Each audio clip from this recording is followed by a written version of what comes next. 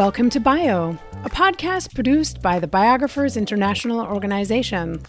Bio is devoted to promoting the work of biographers and advocating for biography as a genre with the support of biographers and biography lovers worldwide. I'm Bio member Jenny Skoog in New York City. On each episode, we talk with biographers about their work.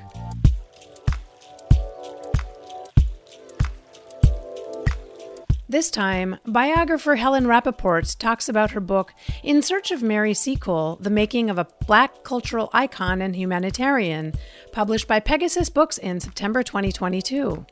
We recorded our interview on December 13th, 2022 via Zoom. Tell me who Mary Seacole is. Mary Seacole, fundamentally now in Britain, is an absolute iconic figure in Black British history because she has become very much a role model and a source of inspiration for particularly women and men in the nursing profession, and especially Black nurses. And that dates back to the 1970s when Caribbean nurses of the Windrush generation first discovered that Mary had lived in London and had died here. She has become a huge figure and at times controversial figure in British Black history. And it started really when she was voted. There was an online poll in 2004 for the greatest Black Britain. And Mary won that poll. And then the year later, 2005, was her bicentenary of her birth. And from that time onwards, she has really accumulated a lot of attention in Britain. And the profile again was particularly raised when an enormous statue of her was erected outside St. Thomas's Hospital in 2016. She's in the curriculum for school kids. In fact, most children in our country now, if you asked a 10-year-old who Mary Seacole was, they probably know more about her than their own parents do because they're very well clued up on Mary. Why do you think she disappeared from the history books? When Mary's story began to fade really after her death because there wasn't anyone to keep her legacy going. And unlike Florence Nightingale, of course, who founded women's nursing, she didn't have an archive. There was no paper trail. She didn't have all these pubs and streets and institutions and places named after her. And really, a lot of Mary's story was an oral one. It was kept alive in the memory of the soldiers who'd known her in the Crimean War, who passed on tales of her exploits. And as they died off, so Mary's story got a bit lost. And then it was really about 100 years, from about 1880, well, less than 100 years, actually. After her death, her name started reappearing in 1954 with the 100th anniversary of the Crimean War. So at the outset, you lay out so many falsities in her story. And this book really read like a journey alongside the researcher. Yeah, why did you decide to lay out the book in this way? In other words, why did you take the reader on this research journey with you as opposed to telling a narrative of Mary's story? Well, you can't just do a straightforward narrative of Mary because there are so many questions, so many gaps, inconsistencies, controversial points, contradictory points, that I felt the only way I could approach her story, and also because, the actual research material is very patchy, the only way I could really approach the story was to take the reader with me through what I had described at the beginning as kind of opening up a cold case and saying, what's the evidence? What do we know about Mary? Is this true? Is it her hyping things up? Is this a myth? And, you have to unpick a lot of things in that story. And I had become frustrated because the trouble with the internet, although it's wonderful when you're looking for information in a hurry, is that once someone says something that's wrong, everybody else repeats it. And no, people tend not to go back to the original sources and check the facts. And in Mary's case, there was a lot of misinformation out there or inaccuracy. And I got very frustrated about it. And I've been really following her story, tracking her for 20 years. And I thought the only way I can tell her story is to take the reader through with me. One of the major reasons I decided to do it that way is because whenever I do talks at literary festivals or meet readers, they often say to me, I just love to know how you do it. How do you find things? Where do you look for the material? How did you find that out? And so I think readers enjoy the detective kind of process, the research side of it. And so I thought I'd write it in that way, also because you can't do a straight cradle to grave biography of Mary because of the gaps.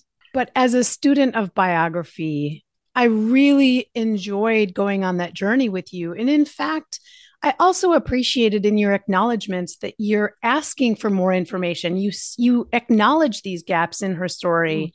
What were some of the more surprising things that you unearthed in your research? Because Mary was elusive in her origin story.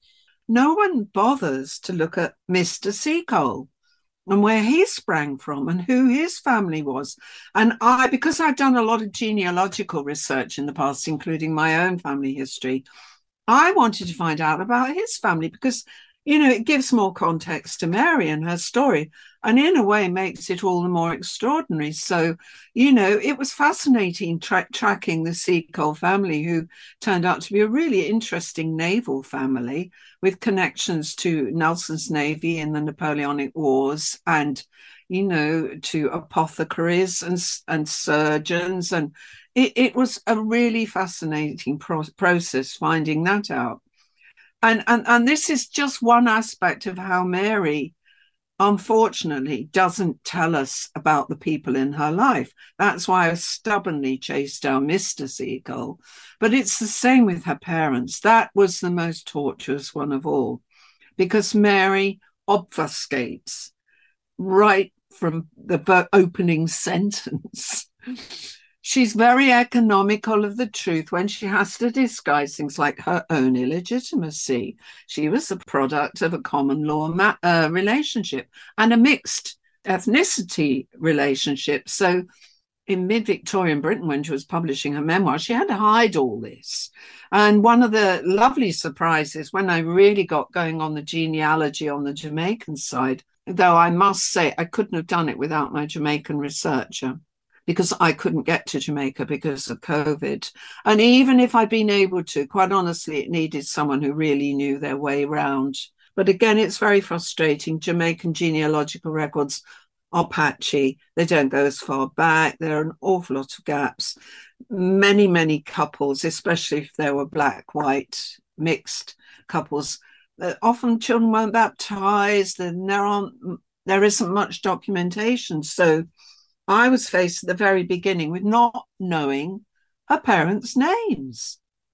I mean, what person writing their autobiography starts it by not telling you, my mother was whatever and my father was so-and-so? All we know at the opening of the book is her father was a Scottish soldier. She doesn't even give his surname. We have to infer later, much, much later, when she got married in 1836 to Mr. Seacole, her maiden name on the wedding certificate was Mary Grant. Ergo, her father was a Scottish soldier called Grant. So that's all I had to go on. Grant is one of the most common names in Jamaica. I had no idea what her mother's name was. I don't want to give out too many spoilers by getting into the detail, but suffice it to say, when I did find Mary's parents, much, much later on, almost at the 11th hour, I then was able to unravel other things in her life, such as the fact that there were several half-siblings, all illegitimate. Mary was the product of an almost classic Jamaican extended family. When you talk about her husband, Edwin Seacole, you write that this was clearly no romance, no love match, but a pragmatic business arrangement, which I found very interesting. He was white, she's black, and the marriage didn't last very long. He was very sickly, and she spent much of it taking care of him and then never married again. That's why he married her. To be honest, that's probably what, just looking on what the cultural attitudes in Jamaica at the time, a lot of the white men took in or had relationships with women of color or even black women, and they became their housekeepers. They were nominated their housekeepers, their carers if they got sick. They had children by them. Very often they provided well for any children of the relationships. But as such, these Jamaican women like Mary were great cooks. Many of the boarding housekeepers, like her, lodging housekeepers, were also doctresses, good at nursing the sick. If you're a colonial white man falling ill with fever every 5 minutes in the Jamaican climate, what better thing to do than find yourself a very nice and accommodating and talented woman like Mary Seacole to look after you? And so she gets her start here in Jamaica in a lodging house. Her husband dies. There's a cholera outbreak, and she finds herself in Panama. Tell me about that journey. Well, you will know this better than me because you're an American and you know your American history. 1848 gold rush in California. All the Yankees, she called them the Yankees, all the Yankee gold prospectors were trying to get as quickly as they could to California. Now, at that time, a slow wagon train across America would have been hazardous and take ages. So the quickest way to get to California, if you're especially on the eastern side of the states, was to get yourself across the Caribbean to Panama, go down the isthmus, which was only a few miles, down to Panama City and get a boat round and up to California. So there are a huge number of Americans cutting across and other nationalities all going to the gold rush. And Panama was a growth area because they decided to build a railway to make it even quicker to get from the north to the south of the isthmus. So huge numbers of Jamaicans actually, and generally men from the Caribbean, were going there to help build the railway and dying like flies of cholera and fever. And it was the most horribly inhospitable, boiling hot, jungly place full of all kinds of nasties, crocodiles and bugs and creepy crawlies and insects, you name it. It was hardly the most salubrious environment for any woman to go to. This is what I find so astonishing about Mary. Nothing fazed her, nothing frightened her. And she'd sailed the Atlantic in her lifetime, I think, about 9 times. At first, in the 20s when she went, that was in the old sailing ships before they were even had the screw steamers. So she went across to Panama. She wanted to set up in business, running a sort of hotel come restaurant. Hotel I use very loosely. Hotels in Panama weren't much more than either a shack or a tent. All these American prospectors going through needed food, needed accommodation. Quite a lot of women crossing as well. So Mary wanted to set herself up in business because her brother had gone there ahead of her. Soon word got out that she was the yellow woman, that's how the Americans described her, who could cure the cholera. And so they were flocking to her, to have knife wounds stitched up, bullets extracted, because it was the Wild West. Panama in the early 1850s was very lawless, very dangerous, and she went into the thick of it. She's astonishing. The Crimean War breaks out. Well, she heard when she was in Panama, and she sailed from Panama directly to England to volunteer. This was very late in 1854. She arrived in late October. Now, by then, almost all the big battles had happened anyway, and she had to hang around trying to get permission to go and organize supplies and this, that, and the other. And of course, she traipsed around all the official government offices. She volunteered for Nightingale's nurses. They were recruiting. Nightingale had already gone. And all the official channels turned her down. So she thought, right, I'll get my act together, go with the supplies and set up shop in Crimea, which is precisely what she did with the help of her business partner, Thomas Day, with whom she'd been involved in a bit of mining speculation in Panama as well, because there were gold and silver mines, of course, on the isthmus. Anyway, so she got herself out to Crimea and set up shop there, a sort of general store, pharmacy, You name it. She didn't run a hospital, though. This is one of the big myths. She comes in contact with Nightingale. Tell me about that relationship or lack thereof. Well, precisely. People overinflate it. They didn't have a relationship. I mean, or it was entirely at a distance. Mary was in Crimea on the peninsula. Florence was 300 miles away across the Black Sea at the huge British hospital at Scutari. And the wounded were ferried across the Black Sea to her there. But when Mary was on her way out to Crimea, she arrived at Constantinople she managed to get passage on a supply ship. She had to then wait for a commissariat ship sent over from Balaclava. They were going back and forth all the time, see if she could get a place on one of them to get to Balaclava. So she thought, well, I must go and pay my respects to Florence Nightingale, who she sincerely respected and admired.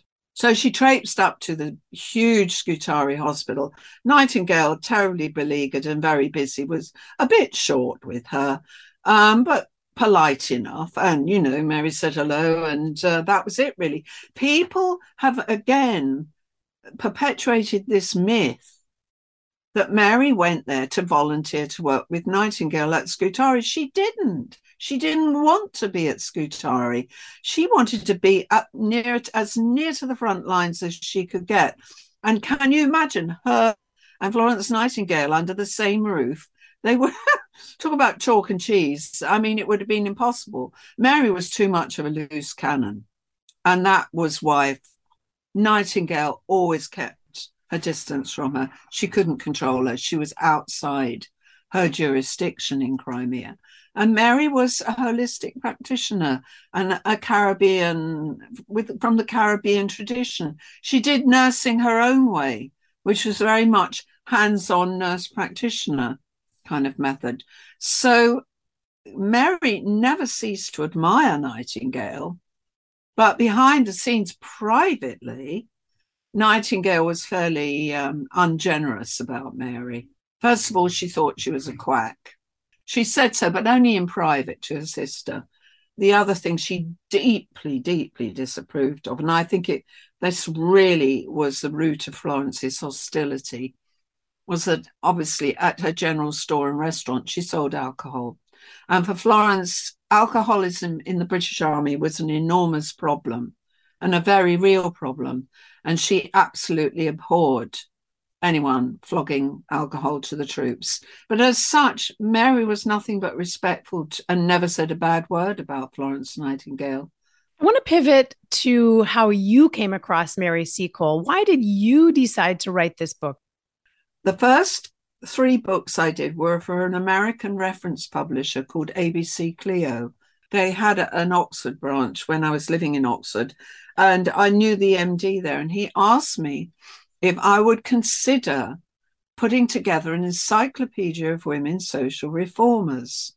The thing I decided from the get-go was I had to actually spread my net very wide to get more interesting women, women of color, women from Africa, from Asia, from India, from the Caribbean, because as well as I do, if you just say, oh, give me some women social reformers in the 19th century, they're all white Brits and Americans from fairly comfortable middle-class backgrounds too.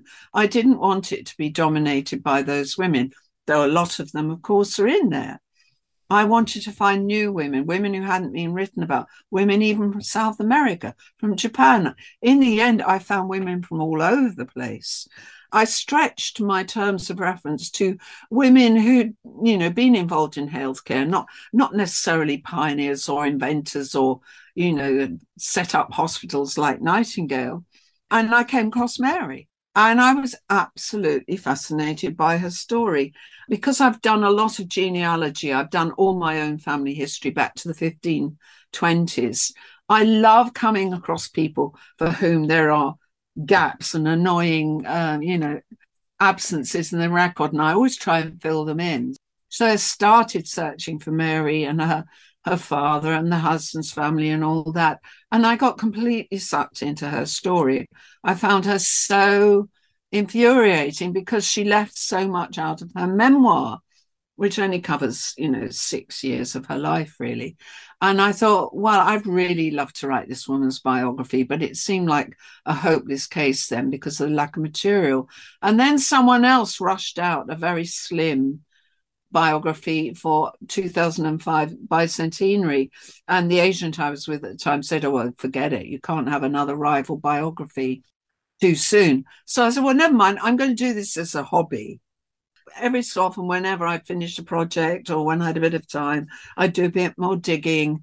And so what started as a hobby in 2002, 20 years later, finally made it to book length. But this shows you how hard it has been to winkle out Mary's story. In this book, there's an image of Mary Seacole. It's an 1869 portrait of Mary that you discovered and is now in the National Portrait Gallery. How did you come across this image? Well, that was the painting that also fired me up to keep searching, because when I first was asked to write Women Social Reformers and I got into Mary and I wanted to do her story, one of the first things I did, because I've actually always been passionately interested in the Crimean War since I was a teenager, I joined the Crimean War Research Society, because what do you do when you want to find out more about a subject? You look for the experts. You look for the specialists. The gentlemen of the Crimean War Research Society are unbelievably knowledgeable, and you can draw on a tremendous range of expertise there. So I joined that and I started talking to them about Mary Seacole. And one of the bones of contention within that society and among some male military historians, I have to add, is this issue of Mary's medals and how she got them, and did she wear them fraudulently and stuff like. It's very complicated. It would take too long to go into, but basically I started trying to research how she got the medals, because it had really annoyed me that some of the people in the society just dismissed her as a fraud. And I was talking to someone in the Orders and Medals Research Society about the whole issue. And not long afterwards, he contacted me. He said, well, you wouldn't believe it. I've just had an email from a friend of a friend who knows this dealer who's come across a painting that they think might be Mary. It's of a Black woman wearing medals, and they need to have it verified and identified. So he said, can I send you the JPEG? So this guy, Norman, sent me the JPEG, and honestly, there it was. I mean, I knew. I clicked on the JPEG and saw that, and I thought, oh my God, that's got to be Mary. There is no two ways about it. So there then followed an extremely complicated and tortuous chase to track down the guy who had the painting and beg him to let me buy it before he sent it off to sell it anywhere. And then I had to get the money from, I had to get a bank loan, and it got very hairy, actually. Because I was a single mother at the time. And although the painting didn't cost much, because it was by a totally unknown artist. Now, this is the thing. If that painting had been by a famous artist, a well-known 19th century artist, I've never got near it. That dealer would have sent it to London to auction and it would have gone somewhere. And I had this terrible, terrible, excruciating desperation to make sure the painting was somewhere where everyone could see it. I'm a feminist and I'm a women's historian, and I wanted to make sure that Mary's portrait was in the National Portrait Gallery, which was where she deserved to be. And she actually, ended up in the same room as Florence Nightingale's portrait. I was driven to ensure that painting didn't disappear off somewhere, into a private collection or abroad, or God knows. I'm not sure that would have happened at the time. There wasn't sufficient interest in Mary that there is now. But anyway, I managed to get it, and I took it to the National Portrait Gallery within 2 weeks of obtaining it, and I left it on loan with them. I then had to try and identify who painted it. On the back of the painting, it said A.C. Challen, Well, I searched every art catalogue. I went to the Heinz Archive at the National Portrait Gallery. I searched high and low. I couldn't find any mention of an artist called A.C. Challen anywhere. It was like he never existed. So again, what did I do? I went the genealogical route. And I thought, a name like A.C. Challen, I might get lucky. So I started at the 1881 census, and I found an Albert Charles Challen. And luckily on the census, he described himself as an artist. So I knew I had the right guy. And once I had his name and, I found out where he was born, his family, etc. But what's so sad about Albert Charles Challen is that I've still not found any other paintings by him. And nobody has ever come across him still. And it's probably because he actually died about 3 months after Mary of TB. So he was only in his early 30s. But I can't believe that there isn't another picture by him somewhere hanging on someone's wall. Mary Seacole zigzagged the world. To what extent did you follow her footsteps? I was very fortunate that twice in 2010 and I can't remember the first time, probably about 2007, I was asked to go on a lecture cruise to the Black Sea and talk about various subjects, about the Crimean War, obviously, and the Russians and the Tsars and this, that, and the other. And twice I had the great good fortune, because it's a no-go zone now, to go to Crimea. I went to the battlefields. I saw Balaclava. I went to the Sevastopol Panorama Museum. It was wonderful because no one can go there now. It's a war zone. But within England, yes, I know the places Mary operated and went around in London. And she did live in London. When she was back in England from her travels, she was always in London, either off the Edgware Road or in Paddington, that area, just on the north side of Oxford Street, really. Well, I'm really excited to have this book on my shelf because it really does feel like a how-to or a reference on how to write a good biography and how to bring the reader along your research process. So thank you very much. You're welcome. That was biographer Helen Rappaport talking with bio member Jenny Skoog about her book In Search of Mary Seacole, The Making of a Black Cultural Icon and Humanitarian. It was published by Pegasus Books in September 2022. This interview was recorded via Zoom on December 13th, 2022. To learn more about bio or to hear other episodes in our podcast series, please visit our website, biographersinternational.org.